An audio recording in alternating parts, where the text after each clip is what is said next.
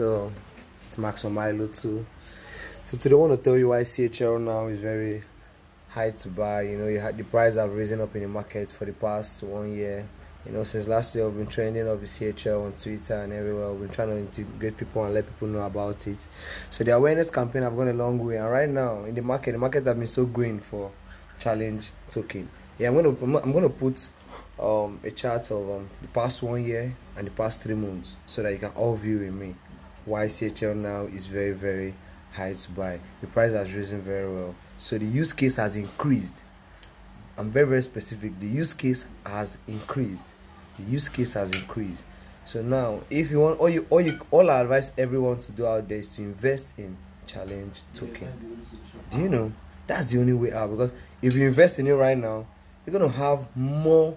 You invest in it, you power up. You know, you look at your wallet, you buy like 1 million CHL tokens, you know, keep it up, stack it up in your wallet and just keep it over there. Buy 10 million CHL, you know, all you have to do is just buy it and keep it and power up and then watch it out. I'm going to post a technical analysis of how it has risen for the past 1 year. Thank you very much.